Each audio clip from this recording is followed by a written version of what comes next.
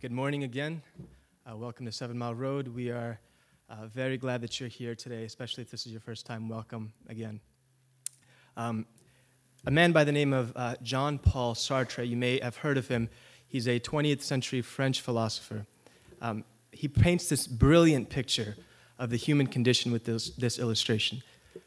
He says, imagine yourself in a room, maybe like this.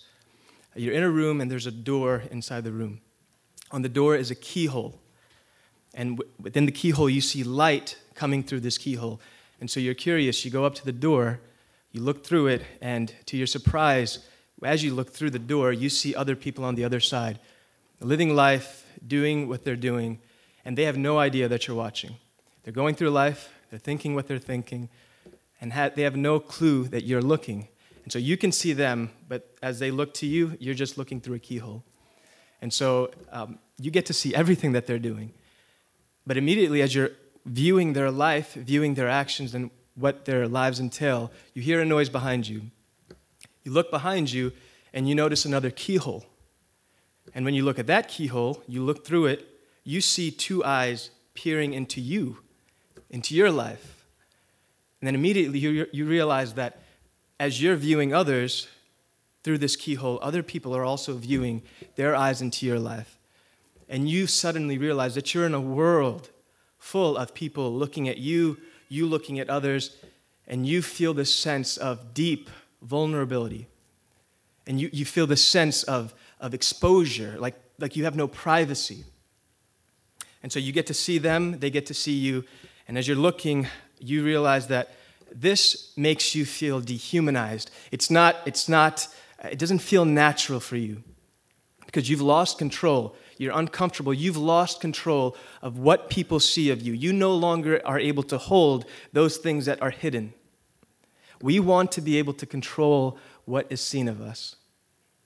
For some to have complete access to what you're thinking and doing and how you're feeling, it's unnerving. And just the thought of that, imagine yourself at home. You look, and people are looking into your bedroom. People are looking into your living room. People are even able to see the things that you look on the internet. People are able to see the arguments you have with your wife. People are able to see you for who you are, not who you are when you step outside and face the world. We have a desperate, desperate need to cover ourselves. And it's interesting because in this illustration, the man who says this, he doesn't even believe in a creator. He doesn't believe in moral absolutes. And yet he says through this illustration that there is wired somehow into all of us, every single one of us, this deep and desperate need to be covered and to hide ourselves from the peering eyes of others.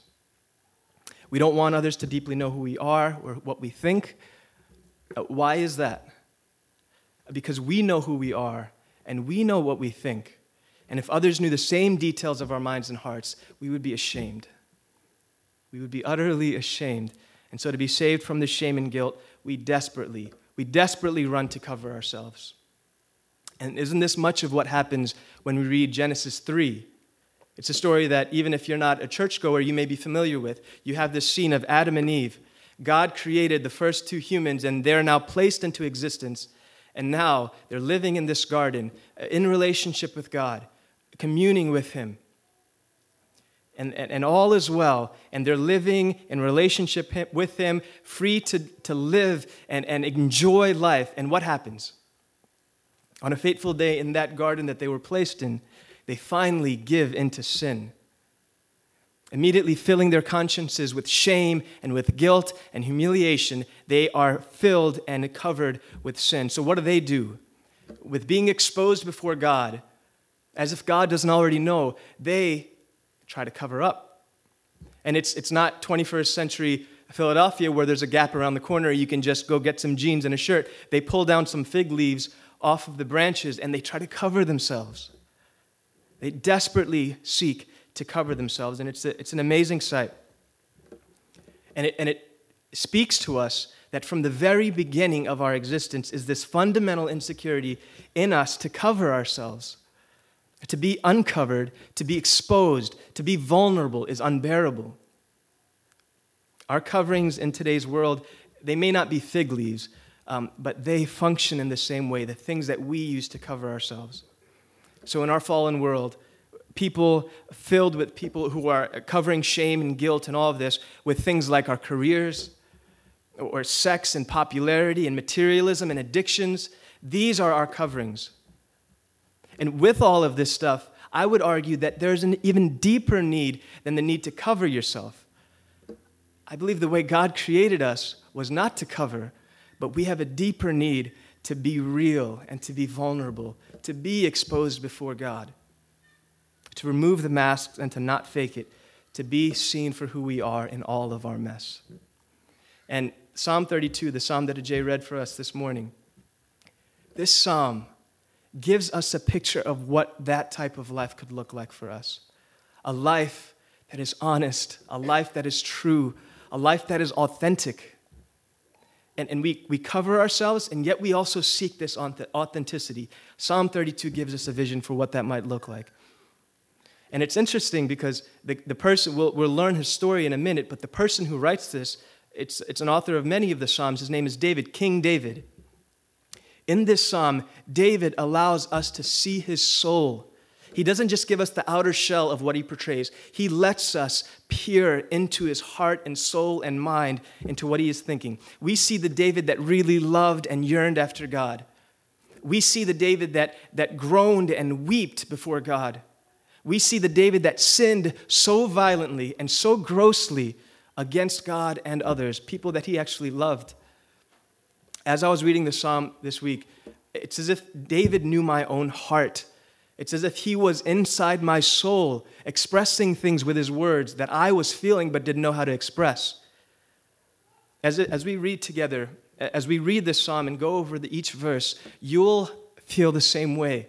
You'll feel this psalm as like holding a mirror in front of your face, revealing what you feel, who you are. And my prayer is that it will result in a gracious encouragement for our hearts. And so let's pray together, asking for the Holy Spirit to illuminate our hearts to the words of this psalm. God, we are dependent on you to speak to us this morning. There is nothing that the words of a man could say to change hearts, to change lives. There's nothing that the words of a human being can do to change a heart. And so we are in desperate need of your supernatural, imposing Holy Spirit grace to come and rapture our hearts and to change them and to transform them. Our hearts are often far from you. And we find ourselves desperately seeking to cover who we are, to cover our nakedness. And we use many different things to do that. This morning, Lord, as we read Psalm 32, show us a better way. Show us a way that is real and true. Show us right and true living. And ultimately, Lord, reveal to us Christ Jesus. Be with us as we speak. Be with my own heart as I speak. Lord, we pray for changed hearts this morning. We pray for salvation to come to your hearers today. In your name we pray. Amen. So again, we're in this series in the summer called Summer in the Psalms. We're over 5 weeks covering 5 different categories of Psalms that we see predominantly in the Psalms. And Psalms have a ton of different categories, and these 5 we've decided are going to give us a good flavor, a good taste of what the Psalms do. And it's amazing as you read the Psalms, we've said that pretty much every human emotion that you could ever imagine are contained in this. And so it gives us great language, great words to be able to use when we don't have words to express our hearts before God. And so we started week 1 with a psalm of wisdom. Last week was a psalm of lament. And this week we come to a psalm of confession. And again, my prayer is that this would be an avenue for us to even search our hearts and to see what it is that is covered even in our own thoughts and words. And so may this be an opportunity for that to happen. Before we get started into the psalm, just some brief background on the psalm and where we're headed with it. Psalm 32, again, is written by this man David. He was a king. He was a man of God, a man after God's own heart. This psalm gives us great insight and wisdom from David because he is a man who is experienced. He is a man who who has sinned much. And so as we look at him, we are looking at an experienced sinner. And the same token, he has experienced incredible joys in life with God. And so you have this man who has contrasting experiences that give us great wisdom. And so it's good for this psalm to be given to us. And even the heading of this psalm, you might notice, says it's a maskil of David. That means it's a teaching. It's a didactic psalm that gives us instruction. And so this is meant to be taught and to be giving us wisdom to be able to live life as we face this issue of confession. And so David, you can imagine him like a loving brother, wants us to hear this psalm, his story, so that we might experience his joys and avoid his pitfalls. And we're going to break this psalm up into 4 parts this morning. And so there's a lot of different thoughts going on here. So to make it easy, we're going to cover first verses 1 to 2, talking about the blessedness of forgiveness. Verses 3 to 4, we'll talk about the sorrow of unconfessed sin. Verses 5 to 7, the mercy of God's forgiveness. And then 8 through 11, the nearness of God in confession. And as we go through these 4 portions of the psalm, we're asking the question of what confession is and why it is so important in our lives. And so what do we want to figure out at the end of all this? Here's the takeaway for today. This is what we want to remember going out of this Sunday. That blessed is the one who confesses his sins, for by God's mercy his sins are covered and he is near to him. I'll say that again. Blessed is the one who confesses his sins, for by God's mercy his sins are covered and he is near to him. So with that, let's get into our first section, the blessedness of forgiveness for sinners in verses 1 and 2. Let's read that.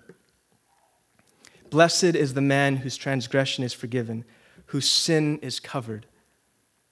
Blessed is the man against whom the Lord counts no iniquity and whose spirit there is no deceit. So in verses 1 and 2, you see this beginning word, blessed. And so in the English language, it's very easy for words in the Greek and Hebrew and all different kinds of words to come into the English language and lose some of its meaning. And so blessed is one of those words that you read it, we're not used to it in our day, we don't use it often, but blessed is a profoundly deep word that's used in this psalm. What this word actually communicates is this complete and deep fulfillment. The one who is blessed has complete, deep fulfillment, one that is everlasting and rich and of highest gain. That's the type of blessedness that's being talked about. Blessedness here is being talked about with imperishable life, eternal bliss with God himself. It is no small blessing, but it is in fact the highest of blessings. And who is this blessing given to? We read, who is this blessed one? It's the forgiven person. The forgiven one is the blessed person. It's not ascribed to the diligent, to the morally perfect person who does everything right, but rather to the sinner who is forgiven and whose sin is covered. This kind of blessedness is the kind that is given to the prodigal. If you know the story of the prodigal son who left home, squandered his wealth and his life, sinned, and then he came back home. This blessedness is that type, where the prodigal leaves home and comes back, and dad welcomes him home, the sinner who has been forgiven. This blessedness is to hear from God's own mouth the absolution of your sins, the forgiveness of your sins, the redemption of your sins. It is joy unspeakable. And so this is a full, instant, irreversible pardon of sin that completely changes the course of one life. And so you would imagine the sinner on his way to hell gets blessed by forgiveness, and the path that was headed towards hell, the traumas of hell, is now reversed, and he receives all the riches of heaven. It is an incredible blessedness. And so this great miracle of the destiny of forgiven people transpired on the cross. Many of us have heard the story of the cross. What happens here? Jesus puts on himself all of our transgressions rather than us having to endure its weight. And he covers our sins rather than shaming us to make us feel the embarrassment of it. And he doesn't count our iniquities against us, but rather he counts it on himself as though he committed these sins. That's what happened on the cross. If you are in Christ, he does not count even your most shameful moments against you. Think about that. Think about honestly in your own life. We've had sin. We've had very shameful moments, whether personally or publicly, things that when we think about, we even struggle to think and ponder about because it brings us such guilt and concern. Those things Jesus has not counted against you. And that is incredible. Rather, as one pastor says, for the sake of Christ, God treats us not like the sinners we deserve, but he treats us like morally elegant people.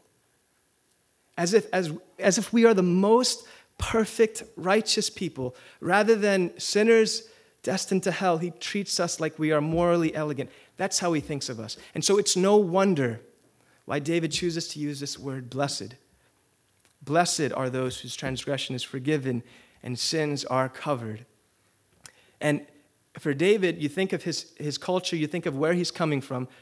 He may also have in mind this day that we've discussed here, this day in the Jewish calendar called the Day of Atonement.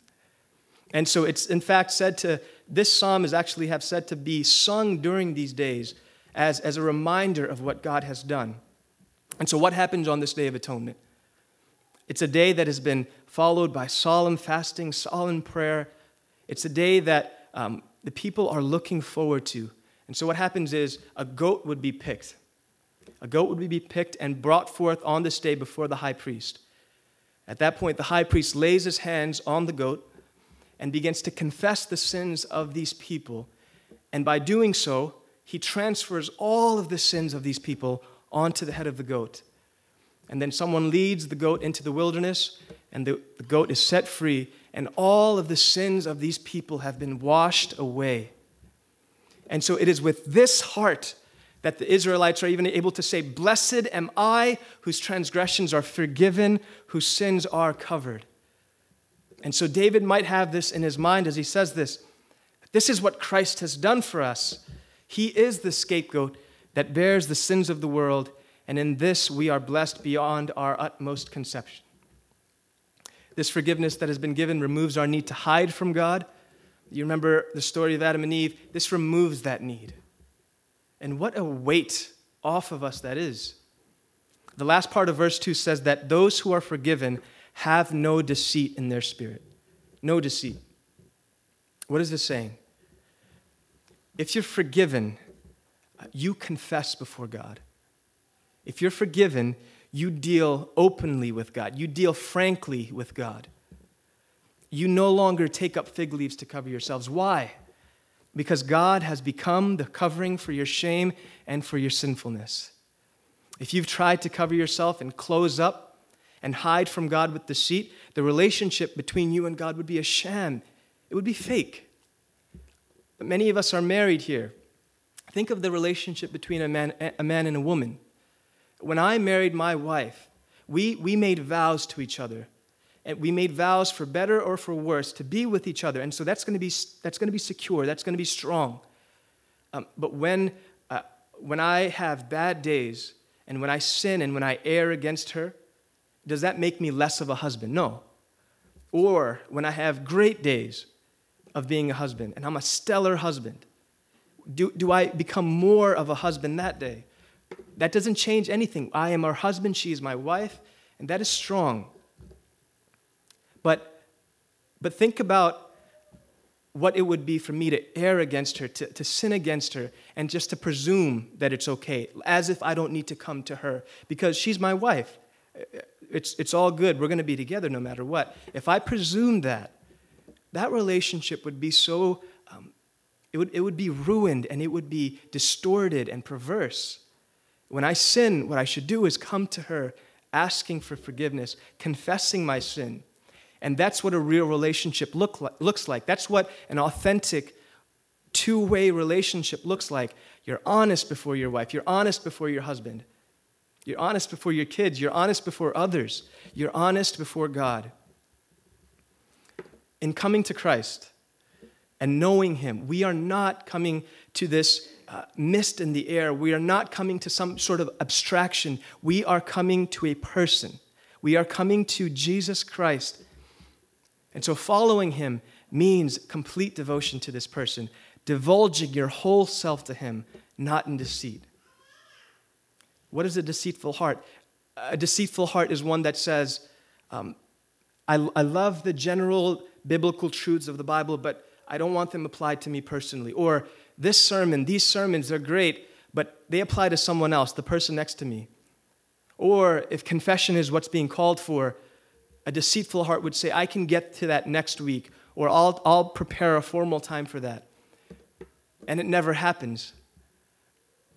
That is the deceit that forgiven people, that we somehow think that forgiveness just comes and comes, and we never have to go back to God.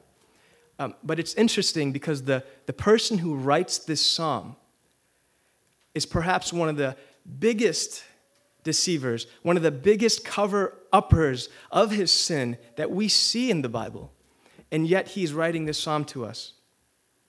What was David's story? This psalm was likely written by David in a very dark time, in a very difficult time for David. You may remember the story in 2 Samuel chapter 11. It's an account of events that would haunt David for a while. One day while David was on his terrace at the temple, at his palace, he gazes over and sees this woman bathing outside. This woman's name is Bathsheba. And he sees this woman, and immediately he grows a lust for her, and he wants her, and he has her, and he impregnates her. And that's enough to make you feel awful. But what happens now, David has impregnated this woman who is married to a man named Uriah. And so this is King David. And so what does he do? He covers up his tracks. What does he try to do? He pulls Uriah from the army and tells him, hey, you haven't seen your wife in a while. Why don't you go to her bed and lie with her? What's the purpose? He wants him to think that once the child is born, the child is his. And so he's being deceptive. He tries to cover his tracks. And so that doesn't work. Uriah doesn't do it. And so what's plan B?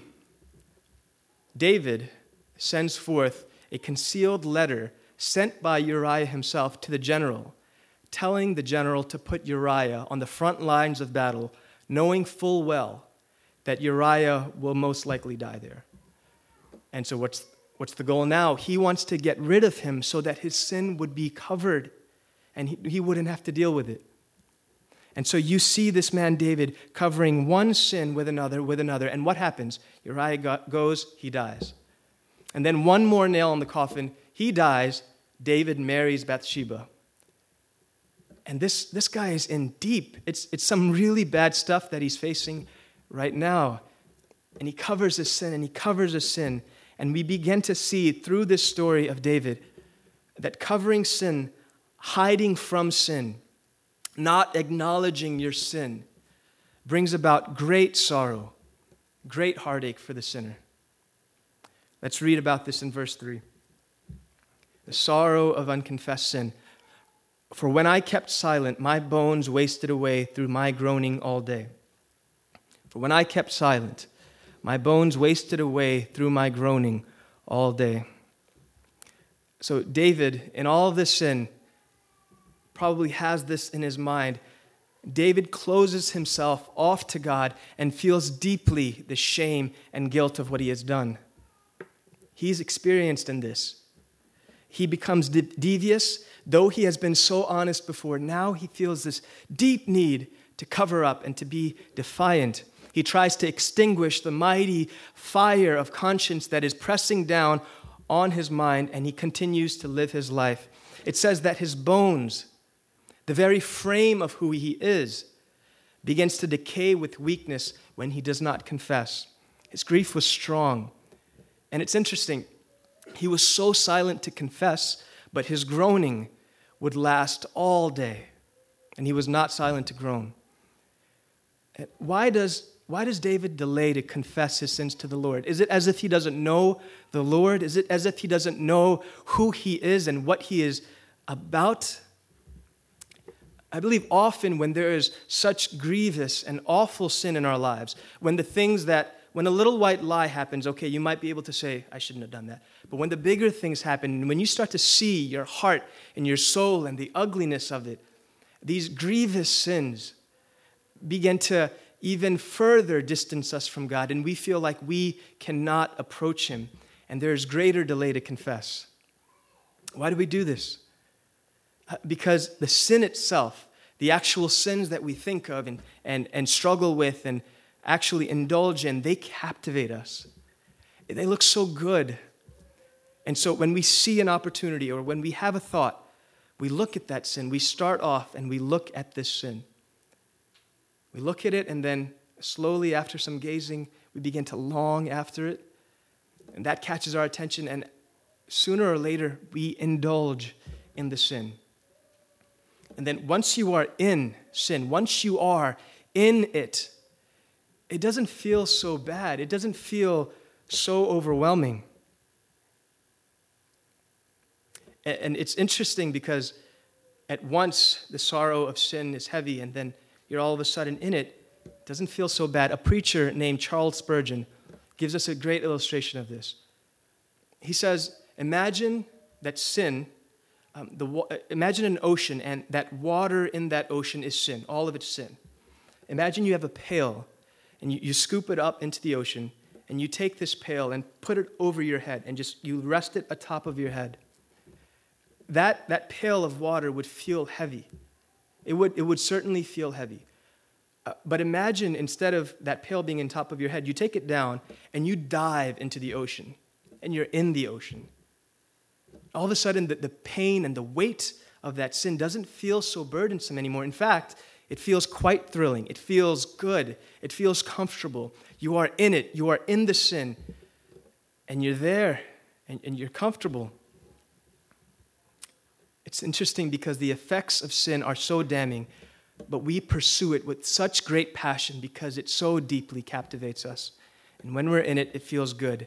And there's both great enjoyment in sin and awful guilt. So what does the Lord do for us when we are in this situation? What does the Lord do for those who are anxious and guilty over their sin, yet enjoying it and have a host of emotions that they are feeling? What does the Lord do for us? What does He do for David? In great mercy, in great grace, He applies pressure. What does verse 4 say?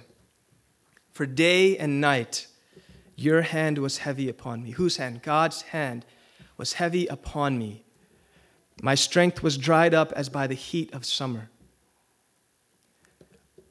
God in mercy, for the salvation of the sinner, for the salvation and forgiveness of David, will pursue and press on the conscience to drive the sinner to Christ. That's what He was doing with David. We would expect God in the situation where David is in the heat of summer, groaning and awful, feeling guilty. We would expect God to just remove that weight from him. But what does God do? He actually adds pressure like a heavy hand atop David. He feels weak. Like a man without water in a desert, he feels parched. He felt the weight of his conscience pressing down. Have you felt this way, where you are in sin, or you are in thoughts sinning, or you're in a season of life where you are far from God, and you feel this heavy hand on you, and you don't know what to do about it? You're sort of just living life. As I've been in this psalm, preparing this psalm, it's impossible to be in God's word and not have it cut you. And so these past weeks, as I've been in this, I have been confronted deeply with sins that I was slow to come to God with. Sins that I would convince myself weren't that bad, or things that I would say to make it seem justifiable. Like a child, I was refusing to own up to what I had done. And that's what this psalm does. Even in the prep, I would dread having to look at the chapter because it would begin to reveal like a mirror what I feel in my heart. And so That's what God's word does for us, and what balm that is for our souls and our hearts. My sin had a bright spotlight on it. I could not avoid it. But in that heaviness, in that the pain, the guilt, the shame, you know what was my joy? And I'm sure it was the joy of David in that time.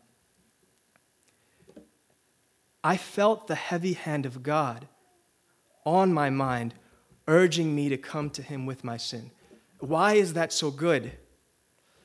Because you feel God and you know he has not forgotten you in your sin. The heaviness that you feel is not hate, is not anger from God, it is mercy. And so David, when he feels this heavy hand pressing down on him because of his sin, that is mercy. That is grace and mercy from God. And when all of a sudden, in Spurgeon's illustration, when all of a sudden that ocean of sin that we swim in, once enjoying, now feels like tanks of metal tanks of water above our heads, that we cannot even hold it anymore. It feels so heavy. The one sin that once felt so good, the Lord pressures us. He pushes down on us, puts his heavy hand on us in mercy. What do? What must we do? We must flee that ocean of sin, running to the shores of Jesus, who is ready to embrace us in his arms. And that's what David begins to feel. He's pressing down on him so he might come to him. And I am there with you. It's so hard often to confess sin. It really is. There are various things that keep us away from that, and we'll talk about that in a little bit. Many of us try to run and evade from looking at our sin directly, straight in the eye, looking at it and saying, that is what I do. That is what I think. We indulge quickly, but we're slow to look back and see what we have done. We do something and we think, you shouldn't have done that. Or we think something and our conscience says, you shouldn't have thought that. But we suppress it and we ignore it. And in not confessing to the all-knowing God who sees our obvious struggle and anguish, it's as if we're sinning and then we're struggling and we look up at God, the all-seeing God, and he sees us struggling and we just act like we're fine, but we are obviously tired and parched and overwhelmed with this sin that is over us. We look back at God and act like we're clean and perfect and good, living life as usual, just as David did. But it's foolishness. It's utter foolishness because God is the all-seeing God. And we continue to relentlessly cover up and silence of our sin. But until the heavy hand of God begins to press down on David, it begins to be so heavy that David cannot take the immense weight of it, and his conscience bears witness to God's hand, and he releases himself from the bondage of concealment of his sins. And what does he do? He says, "O Lord, I have sinned. I have sinned." And he does it. He confesses his sin. He acknowledges his sin to God. The mercy of God's forgiveness is about to be seen by David. What does God do once David actually confesses his sin? Does he try to shame him? Or does he try to condemn him? Does the heavy hand of God now come crashing down on David because he finally admitted he's a sinner? No, in fact, that very hand, that very heavy hand that came down and pressured David is now the strong hand of God that is lifting him up out of his sin, showing mercy to David. Hear what David says when he finally confesses before God, verses 5-7. I acknowledged my sin to you, and I did not cover my iniquity. I said, I will confess my transgressions to the Lord, and you forgave the iniquity of my sin. Therefore, let everyone who is godly offer prayer to you at a time when you may be found. Surely in the rush of great waters they shall not reach him. You are a hiding place for me. You preserve me from trouble. You surround me with shouts of deliverance. Do you sense the sudden shift in David's spirit? think of who he was in verses 3 and 4. And now the words that he's using after he has acknowledged his sin to the Lord, such a shift of tone. Can you hear the delight in his voice? You are my hiding place. You forgave my iniquity. Everyone should do this. When God is able to be found, all of us confess to the Lord of our sins. And it's as if he's saying, all this time I was running and I was in pain, I was in anguish, I felt tired and weak. And I come to the Lord and he's forgiven me in a moment. And all of that struggle, all of that hiding, now come to light in the mercy and grace of our Lord. It seems so foolish and it seems so counterintuitive of his knowledge of God. How quickly the Lord forgives. How vast is his grace, even when someone such as David and like us are delayed to come to him with our sin. David tried to cover his sin for so long, like many of us do. Covering takes many forms. They're not always fig leaves. Some of us, we will take our career, we will take our work, and we will kill ourselves to drive to the top because we want to be successful. Is there anything wrong with being successful? No. But this becomes what will define us. That will become our cover, our success.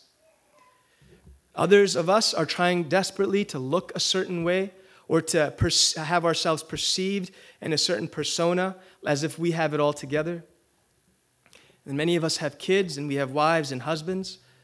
We will try to hide behind the appearance of a perfectly well-put family where there's nothing wrong, there's no flaws, no imperfections. And we'll buy things with our money. We'll busy ourselves with hobbies and different things. And are these all things innately bad? No, but why are we doing these things often when it comes to our sin? We're trying to use them as fig leaves to cover our sin. Like David, all the tactics he went through to cover his sin. And even as a king, all the more reason to cover his sin. But what great words are here for us this morning that allows us to hear that we no longer need to do this, to try to desperately cover our shame with empty things because the Lord himself is our covering. We don't have to overwork to prove something. We don't have to undereat in an unhealthy way, to look a certain way. We don't have to worry about what the mirror shows us because God covers you. And there is no shame, and forgiveness has been given for sin. If the hand of God is pressing heavy on your conscience today, if you're knee-deep in sin, if you are where David felt like he was, if you have been far from the Lord or have never known him at all, listen closely to David's words when he says, offer prayer to the Lord at a time where he may be found, before the great waters come that would otherwise consume you. They can be able to not even reach you if you find God's grace today. Why? Why is God's grace, why is his mercy able to separate us from the troubles and the overwhelming waters of sin? Because he is, in verse 7, a hiding place for me. He preserves us from trouble. He surrounds us with shouts of deliverance. Because of the shame and sin that guilt causes, we often fear God's wrath. Right? We said it before. We feel unworthy with the greatness of our sin to even speak his name or to come before him, or even in these pews that we sit in and stand in to sing about God. I mean, it's tough living life, dealing with sin, coming in here and then feeling like a complete hypocrite. We feel like we're not able to do anything before the Lord, before the sight of God. I feel that way often. I'm up here often, and my heart is often heavy. Who am I to come before the Lord and be before him as this? But David pleads with us, saying, sinner, feel the hiding place of the Lord this morning and the welcome that he offers. When the soft whispers of Satan say that you are unworthy or too foregone to reach God because of your sin, hear the strong voice of the Lord surrounding you with shouts of deliverance, saying, no, he is mine, she is mine. Their sins will not be counted against them. Do not cover, do not hide, but rather allow Christ to be your covering and to be your hiding place. Allow the God who would otherwise rightfully be the judge of your condemnation now be the source of your refuge and your salvation. And forgiven hearts, hearts that have experienced God's mercy and grace, when they experience that, they want to remain in Christ. When you sense God's grace in your life, there's a sense in you that says, I don't want to go back to that life. I don't want to go back to where I once was. And God himself wants you to remain in him, and he is faithful to preserve you until the end. That brings us to our last section. God wants to be near to us. He wants to be near to us. We read of this in verses 8 to 11. I will instruct you and teach you in the way you should go. I will counsel you with my eye upon you. Be not like a horse or a mule without understanding, which must be curbed with bit and bridle, or it will not stay near you. Many are the sorrows of the wicked, but steadfast love surrounds the one who trusts in the Lord. Be glad in the Lord and rejoice, O righteous, and shout for joy, all you upright in heart. Verses 8 and 9, the first two verses of this section, God is speaking directly through David to us with God's words. And in both his words, the words that he uses, and his direct communication with us, God is communicating that he wants to be near to us.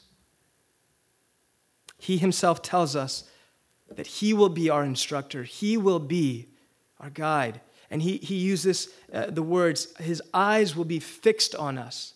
His eyes are on us. He wants to be near to us. It's such personal words from God to us, as if we're sitting at the feet of Jesus himself, listening to his gracious counsel, as a father would instruct his children the way to the good life. So does our Father invite us to be so near to him, to counsel us. But in God's world, the path to the good life and what good life is so different from what the world would offer us. It looks so different. God's idea of the good life is what we described in verses 1 to 2, the blessed one. That life is the good life. Those who are forgiven, he has in mind for us something far greater, more everlasting, more rich and satisfying than these empty coverings and gains that we try to fill with our world. Our eyes are so small, our minds are so small that they cannot begin to see the richness of who Christ is and the richness that he offers us with life in him. And it's amazing how much God wants this for us. In verse 9, out of nowhere, he pulls out this line, don't be a mule. And so you're reading the psalm, and all of a sudden God says, don't be a mule-like Christian. What does that mean? When you first hear it, it's kind of insulting, and then you realize what he's trying to actually say. Mules are easily distracted. They'll walk down a road. They might have a target in mind, and then all of a sudden they'll see some grass and go to the side, and it'll fancy their eye, and they'll go after it and start eating. And a mule is easily distracted, and what keeps him in place? It's that bit, it's that bridle that will bring him back to his position.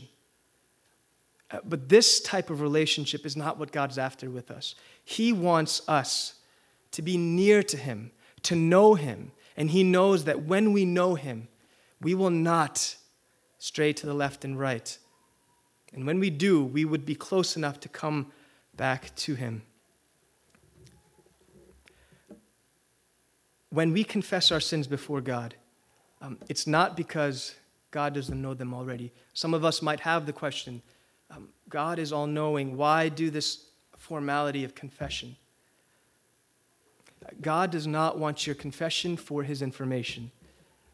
It's not so that he can gain knowledge of your sin. but he calls for your confession for your benefit. And so only when we begin to realize that would we begin to take confession as life-giving, as essential for our lives. He wants us here to be near him, and he warns that the sorrows of the wicked are many in verse 10.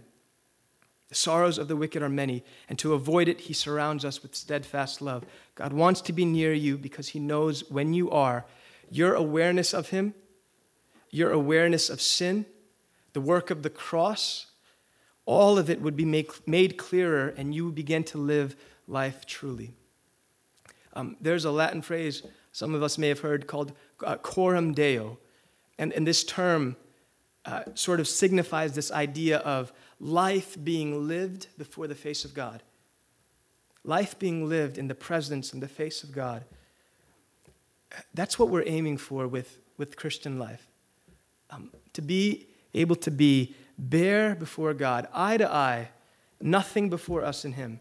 Who I am is who God sees, nothing fake, authentic living before the Father. And to live coram Deo will necessitate your confession of your life and sin to him always. So as we conclude, I want to pose just two simple questions for us to consider. The first one, do you realize the need for your confession of sins? Simply, do you realize the need for your confession of sins? We take a moment of silence each week on Sunday. We did today to confess our sins before God. Why do we do this? Is it because we love ritual? Is it because we just feel like we need to fill a space, or we need a transition between songs? No, there's a reason, a very good reason why we confess in our lives. And some of us might have the objection, I confessed once at my salvation. Shouldn't that last for all eternity? Or couldn't one confession a month just be good enough to last all the sins that I've committed? John Calvin has some very wise words for us to hear in this idea of confession of our life. Hear the words of the reformer John Calvin. He says, the more eminently that anyone excels in holiness, the further he feels himself from perfect righteousness, and the more clearly he perceives that he can trust in nothing more but the mercy of God alone. Hence it appears that those are grossly mistaken who conceive that the pardon of sin is necessarily only to the beginning of righteousness. As believers are every day involved in many faults, it will profit them nothing that they have once entered the way of righteousness, unless the same grace which brought them into it accompany them to the last step of their life. Sin is at our doorstep every day. It is waiting for us. When we leave the doors of this church, or when we are even sitting here, sin is at our doorstep. And if we ignore it, if we don't acknowledge it, it will destroy us. God's grace uses the knowledge of your sins. He presses heavy to actually bring about peace in your life. And this is all very counterintuitive to the way the world works. Do what you want, do what you feel. But God sees life and knows life and has created life. He knows what real life is. And he wants you to acknowledge your sin so that in doing so, we would be able to live true life. We know the harmfulness of sin, both that we have committed. Many of us, sins have been committed against us that hurt, that cut deep. And so we know its harm. And so the grace that we received upon first confession, that is one that we need for all of life, both for our sin and for the sins that have been committed against us. This grace doesn't just start at our salvation. This forgiveness, this confession, doesn't just start at our confession initially, but it is what sustains us. The perseverance of our salvation does not suddenly fall into our hands once Jesus has saved us, but we always rest in him, every moment of every day. And when we confess our sins, we are acknowledging not only our sins, that's not the only thing we're acknowledging, but we are also acknowledging that we are not in control of our lives and that we are not in control of our salvation. That's what daily confession does for us. It's not just ritual. It's not just rote tradition, or it's not just a spiritual exercise that God wants you to do to be a good Christian. It is essential for our hearts and lives. For us, this is the way of confession. This is the life of confession. It's a daily thing. And the more we mature in our faith, as John Calvin alludes to, the more quickly we will come to a realization that we need to confess our sinfulness. There may be times where you will not confess to the Lord for a long while. Today might be one of those days where you have not come to him honestly. You may have gone through the ritual and done something, but not truly. There may be a long time where you haven't done that. Today might be your day to be able to confess your sins. But the rhythm of those who live in Christ is not these once a year or twice a year traumatic moments in our lives where we are so overcome by our sin. That's not the rhythm of those who are in Christ and know him. The rhythm of the Christian is to come to him at the moment of sin, to stand where you are when you have a thought, when you have a sin, and say, Lord, I am sorry. I confess that I've sinned and I need your grace. And we'll make excuses. We'll say, I don't have time, or I need this formal time. I encourage you, don't wait for that. Confess your sins when you sin. And the more you are near to God, living in the face of God, not hiding or covering, the easier it will be for you to do this. Because being near to God means that you're wrapped up in who he is. You're not wrapped up in being a together person. You're not wrapped up in being moral or perfect. Your identity, who you are, is in Christ, and your pursuit is holiness. That's what you're worried about. And so this illustration of the keyhole by John Paul in the beginning that we talked about, it sort of reverses, right? We're no longer so awfully embarrassed of being exposed. We're not so awfully embarrassed of people seeing into our lives or God seeing into our lives. And that's the thing. This life of confession doesn't only extend to God, but it extends to those who are around us. We talk a lot about GCM. This is something we do often. These moments that we get together, we confess our sins. We open our hearts to each other. Why? So that people might know the real you. Not the shell of who you are, but the inward soul of who you are. And that is what a church is, a community of confession. That 7 Mile Road is what we need to be about, a community of confession. How refreshing it is to be around people who are not putting up masks, but are giving you who they are. And Christ, for the sinner, has prepared a great banquet for us. If you are fully fed and you have no more room in your stomach to eat, why would you come to this banquet? Or if you are fully clothed and covered and you have no need of covering, why would you need to come and be covered at this banquet? This banquet that has food and drink and clothing to cover you, royal robes. It is the sinner who knows his sin, realizes his sin for who this banquet is, for the sinner who is hungry, for the sinner who is cold and unclothed and naked. God invites us to come to this banquet, to be clothed and to be fed. Second question, quick question I want to ask you is, do you see Jesus as the one who can forgive your sins?